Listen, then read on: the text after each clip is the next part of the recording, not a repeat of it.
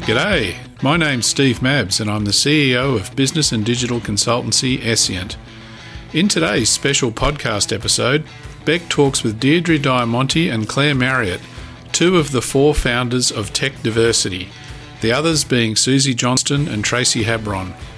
Tech Diversity is an industry alliance committed to amplifying diversity awareness and achieving a culture of inclusion through conversation, collaboration and action among a committed tech diversity community.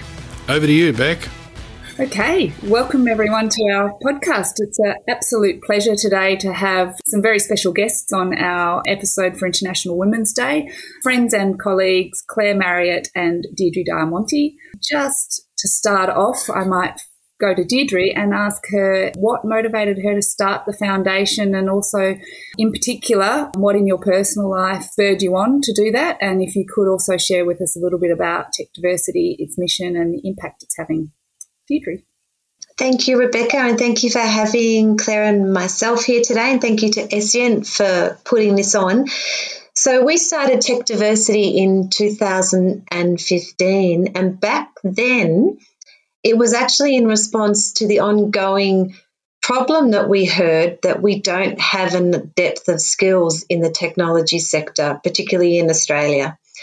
And my thought was, well, that's because we are predominantly hiring the same type of person, a white man. So if we expanded our net of the people that we're actually employing and growing through the sector, surely it's going to have a great impact on skills and the development of the sector, of such an important sector. So that was one of the primary reasons. At the same time, we were involved in women in technology groups. There were many other groups around women in technology, and we thought Tech Diversity should be an umbrella foundation for all of those so that we could amplify our voice. But it really stemmed from that whole perspective of how do we grow out this sector. And of course, it's the right thing to do, diversity and inclusion. And so 6 years on now, the mission of Tech Diversity remains the same. It's how do we use advertising, government, education and business, how do we all work together to build the diversity across the tech sector? And we primarily have done that through our awards program. And the whole reason behind the awards program is if we see similar organisations putting together initiatives that sponsor diversity, then that's something that we can copy. We can look at their challenges, we can look at their successes, we can look at their lessons learned and emulate. So Claire, over to you. Why were you motivated to join Tech Diversity and in support of that vision that Deirdre's just outlined for us? Well, you can tell by the accent I'm from the UK, and I arrived here, just 7 or 8 years ago. And there was a huge amount of change that we were already, making in the UK. And every year I was going back to London and seeing more of the, the momentum the changes were affecting. And when I came here, I could see that there was work to be done, and I just wanted to be part of that and make a difference. And also to just be working with amazing people here in Melbourne, to make those changes.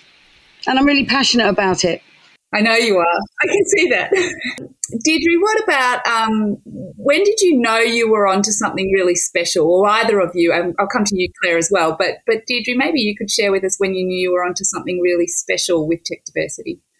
So for me, it was when we had probably our second awards program. So we would have been into really the third year of Tech Diversity. I always knew it was special, but it wasn't until that the third year, which was the second year of the awards, where we just had some incredible businesses showcasing their diversity programs, and to see how proud they were of being recognised for these diversity programs. And I had people come up to me afterwards say, we're going to run a workshop tomorrow on what more we can do about diversity. And another person say, I'm going to get all of my team to take a diversity pledge. And I thought to myself, wow, even if we've just impacted one person, but we've impacted so many businesses and people to do more, that's when I thought, this is exceptionally cool.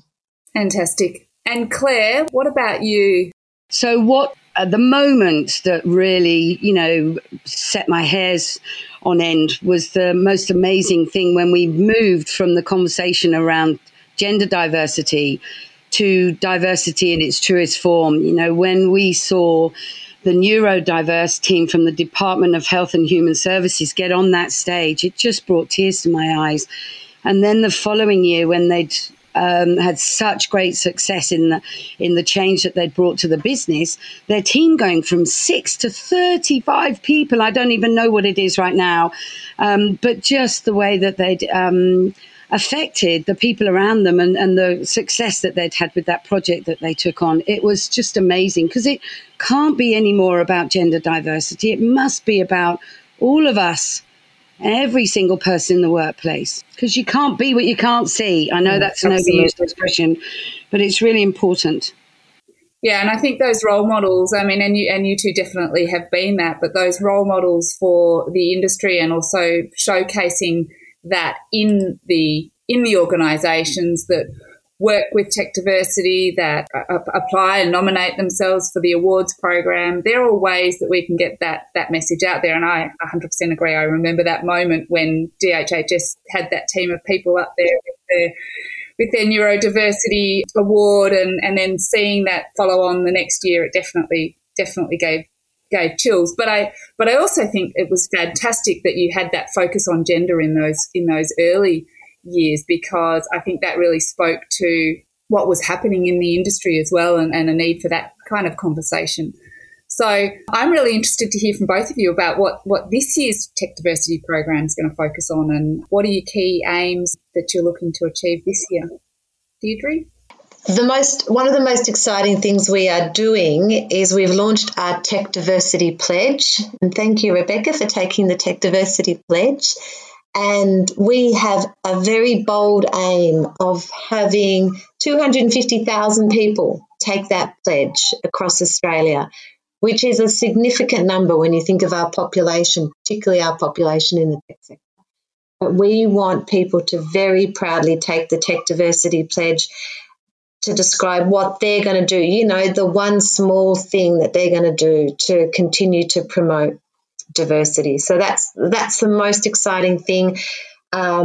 We hope to run our awards this year, and all things being equal, we'll have an event at the end of the year. And we're also going to continue our webinar program, which we started last year, and it was being really successful in building the awareness of tech diversity. So we'll continue that. Yeah, and also for me, it's the fact that we're now becoming more of a national focused project as well, which is fantastic, having Luli and her team alongside us with all of her skills and passions. She is making a huge difference. When you're 4 volunteers with a team of volunteers, it's a lot of work, and that's not our skill set. So to have someone who knows this and can get behind it as well is just amazing. So that's really important to all of us. Fantastic. I was going to touch on the pledge, so thank you for sharing that with us, Deirdre, and that is a big audacious goal to have 250,000 people take it, but I'm sure if you put those out there, that's when we start to achieve them. Can you describe for us what a diverse and inclusive culture in the tech industry actually looks like for you? For me, Rebecca, it's really, really super simple. This is no longer a topic. We do not have to have awards and gala dinners. We do not have to have committees or work groups to discuss this. It just is. I couldn't agree more. Bring it on. Deirdre, have you got anything you'd add to that? I still think it's a generational change, and I look at my children, and there are things that we've experienced as females in the workplace, or people with a disability would experience, et cetera, that they just don't see now, which I think is really, really good. So we will just have to continue to do what we're doing. And I really do think positively that this is going to be a generational change. And I long for the day, just as Claire and you said, where we don't need it. We just don't need it. Yeah. And look, we always encourage, and for us it means an inclusive culture is about, you know, making sure the whole self comes to work all the time, particularly, you know, being proud and being open and being vulnerable and comfortable to be able to bring your whole self to work. And you know, I think the most positive thing you can look at is that next generation where none of those potentially, well, they're not none, but a lot of those things are being addressed. They're blind to them. They're blind to sexual orientation. They're blind to, you know, some of the disabilities that are there. They don't necessarily, but I'm just hoping that that's not something they learn when they get into later life, that they can hold on to that, hold on to that blindness and bring that into the workforce. And I think the other thing for organisations that embrace diversity, it's not just the right thing to do.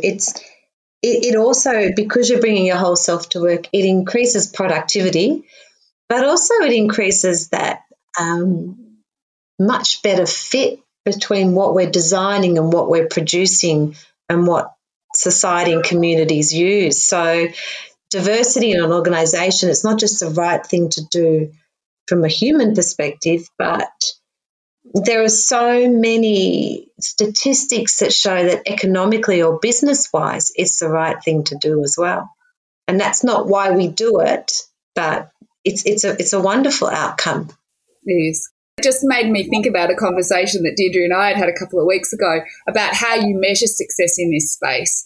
And we talked, Deirdre, about the fact that a lot of the measures in place are put in place to speak to those who are currently in power, to speak to the middle-aged man and to convince them that this is a good thing to do.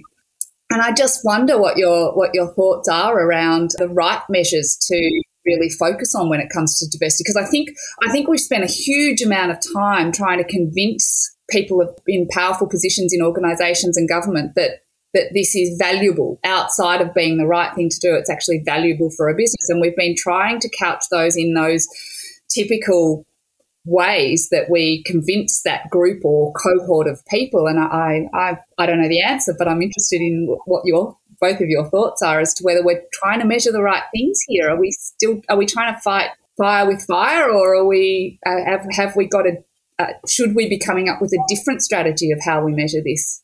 Well, Rebecca, this is a really, really important question. And I had the conversation at dinner the other night with a very interesting gentleman who was very aggressive about the fact that he thought it was ridiculous to have these numbers. It was outrageous. How dare we even consider, how telling a company that they had to hire women, and all he kept seeing were more women in more roles and failing more.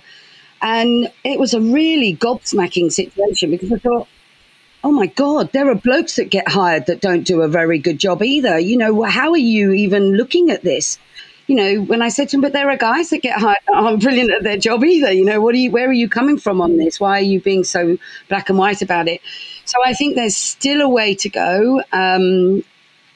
And how to measure things are very precarious. There are some really good people in the world that say, like the minister that said he wouldn't go to any meetings that weren't at least a 50-50 representation. Well, that's great if you're talking gender, but why can't we have 20-20-20-20, of different types of people? Why does it have to be male and female all the time? For me, I find that really confronting, especially as I have a young son who is a very open-minded, open-hearted, blind to all of this stuff human being. I don't want him to be negatively decided upon because he isn't a woman.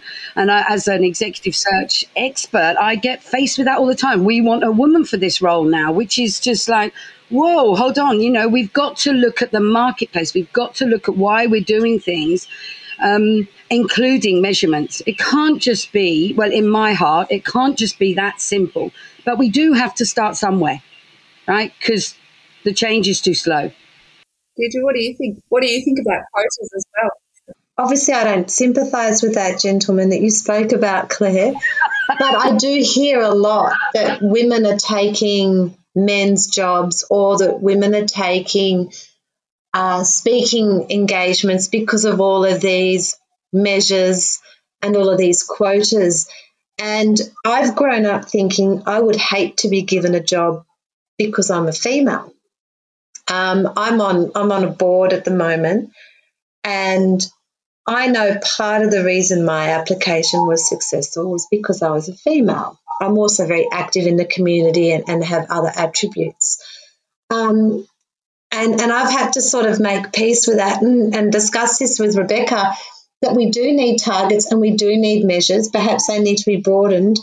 But as women or representatives of any sort of cohort we're talking about, I think we need to take one for the team as well to make space. So the more I accept that I am a quota, we're making space and we're building acceptance within an organisation that we do need to have gender equality or equality across sexual orientation or multicultural backgrounds, Aboriginals, etc. But if we don't have measures and if we don't have quotas, we're never going to make that space. We're never going to think differently enough, never going to challenge ourselves. Yeah, exactly. Just to finish off on that conversation Claire had with that gentleman and that I've had in the tech sector with men, at least change is happening. You know, those stages of change with forming, storming, norming. We're at the storming stage, and I think that's really cool because at least change is happening. And I don't want men to feel threatened. I don't want any cohort to feel threatened, but at least change is happening. And I think that's great. Yep, 100%. Might flick over because obviously we have heard, and lots of people know you too, and what you've achieved with Tech Diversity, and the amazing work you both do for your organisations, but and outside your organisations.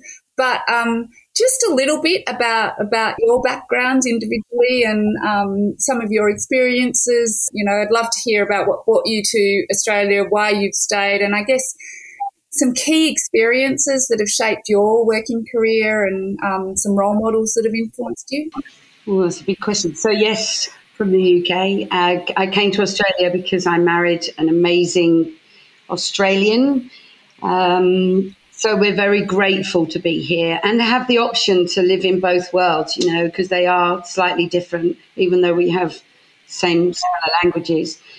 So I've been in the tech world since the very early 80s. We'll just leave it at that. So I've worked for tech firms. I've run my own business for, probably 25 years. I've been running a business, if not longer. So I've had the pleasure and the experience of having to hire, build, invest, and, you know, and build the future and the robustness in business for myself and many others. So, and I'm just passionate about people in general. What inspired me in the very early years, I was 15, sitting in front of the careers counsellor at school. And I know this is going back a long time, but she said to me, you can become a teacher, a nurse, or a secretary. And even at those tender years, I was livid that was it for me, livid. And obviously didn't listen and challenge that. And I've been really lucky that I've got a great mum who's always helped me to believe that everything's possible, be a global citizen. And also the men that I've worked for in the early years as well, that just gave me the courage and the freedom to think and challenge status quo and get on with it. You know, I was lucky enough to sell my business many years ago in 2006, travel the world with my son for 2 years. So we've seen every face on the planet except an Eskimo. And Jack was only 7 at the time. So we don't have that focus or that belief system. You know, it was all very much challenged in those days. And when we came back, you know, we just wanted to live a peaceful life and enjoy everybody that we came in contact with and be fair. And so that's what we've done. I just find everybody I meet is inspirational, really, even if it's negative. And meeting the women that I met here, it was just amazing to be part of this program of work that's just grown and grown and grown, and something we're all so proud of. and to see the change that's been made. It's just phenomenal. Thank you. Thank you for sharing that with us. Deirdre, you were just talking about that, I know, before Claire jumped on, but that, the exposure you had this morning about that global citizen and understanding just how hard some people do it. Yeah, I had the absolute privilege of being at an event where the Reverend Tim Costello was speaking, and we were talking about Pacific Island nations, and one nation in particular where violence against women is extraordinarily high. 7 out of 10 women in relationships are physically abused. 7 out of 10, and they were talking about it as partly a cultural thing, because it's still very much a chieftain type system of government. And also they talked about it being quite a religious society, but that very much old-fashioned religion where woman came from Adam. And he was saying in Western countries we talk about gender equality, but those words have no relevance in some of these countries. He says it's much more about, they have to go right back to the Bible and say, no, males and females were created equal. We are all equal. We are all equal regardless of the colour of our hair, the colour of our skin, our nature. We are all equal. And he said the conversations we need to have to stop this violence is just about, it doesn't matter where we're born or what we look like or how we sound, that we are all equal. And he said that that's what the discussion they have to have in those countries. But I thought to myself, well, it is actually still a conversation that we have to have here. Because I think we lose, sometimes I think we get too smart for our own good and we use these terms, but at the basis of it, we're all people, we're all humans, and we are all equal. And that's it's the absolute intent of what we're doing. And the more we can recognise that, much, much better society will become. In the last minute or so, Deirdre, would you like to share with us a little bit about you and your personal background? So my background, I guess for me, the big change came when I left government, 15 years in government, to set up my business, and that was 10 years ago. And as a businesswoman trying to grow a business in a tech sector, I completely lost my identity. I stopped wearing lovely frocks and lovely shoes and started wearing pantsuits and being a little bit more gruff, and thought I needed to not be Deirdre, but I needed to be someone else to succeed. And no surprise, I wasn't as successful as I could have been. And it wasn't actually until I started Tech Diversity with Claire and Susie, who's the other co-founder, and met people like yourself, Beck, that I started to really realise what being true to yourself and authentic and how powerful that was. And so for me, my role models are people like the two of you and people like Susie, because you're these accessible, successful people that are genuine and have shitty days and have all of these foibles that we all have, but are still successful and genuine to yourselves. And for me, that's really important. And Claire, you said you can't be what you can't see. That's why role models across the diversity spectrum are so important. It sort of validates that we should be authentic. And there's no doubt I've been a much more successful businesswoman because of it. That's amazing. Thank you, Deirdre. I really, I know we're probably out of time. I could talk to you two, as we have done, for hours and hours and hours, and I'm sure we will continue to do it. But can I just say thank you so much for spending the time today to talk to me. I am very, very privileged, I feel, to call you both friends as well as colleagues in this industry of ours that we love and share and want to grow and improve all the time. So just thank you. Thank you both very much. Thank you. Thank you for the opportunity and to talk about tech diversity, Beck. Thanks, Beck, Deirdre and Claire, for a great interview. And congratulations, Deirdre and Claire, on Tech Diversity's incredible success in only a few short years. We look forward to what the future holds for the Alliance. Please join us again next time when we further explore dimensions of leadership through the experience of Australia's top organisational leaders. Bye for now.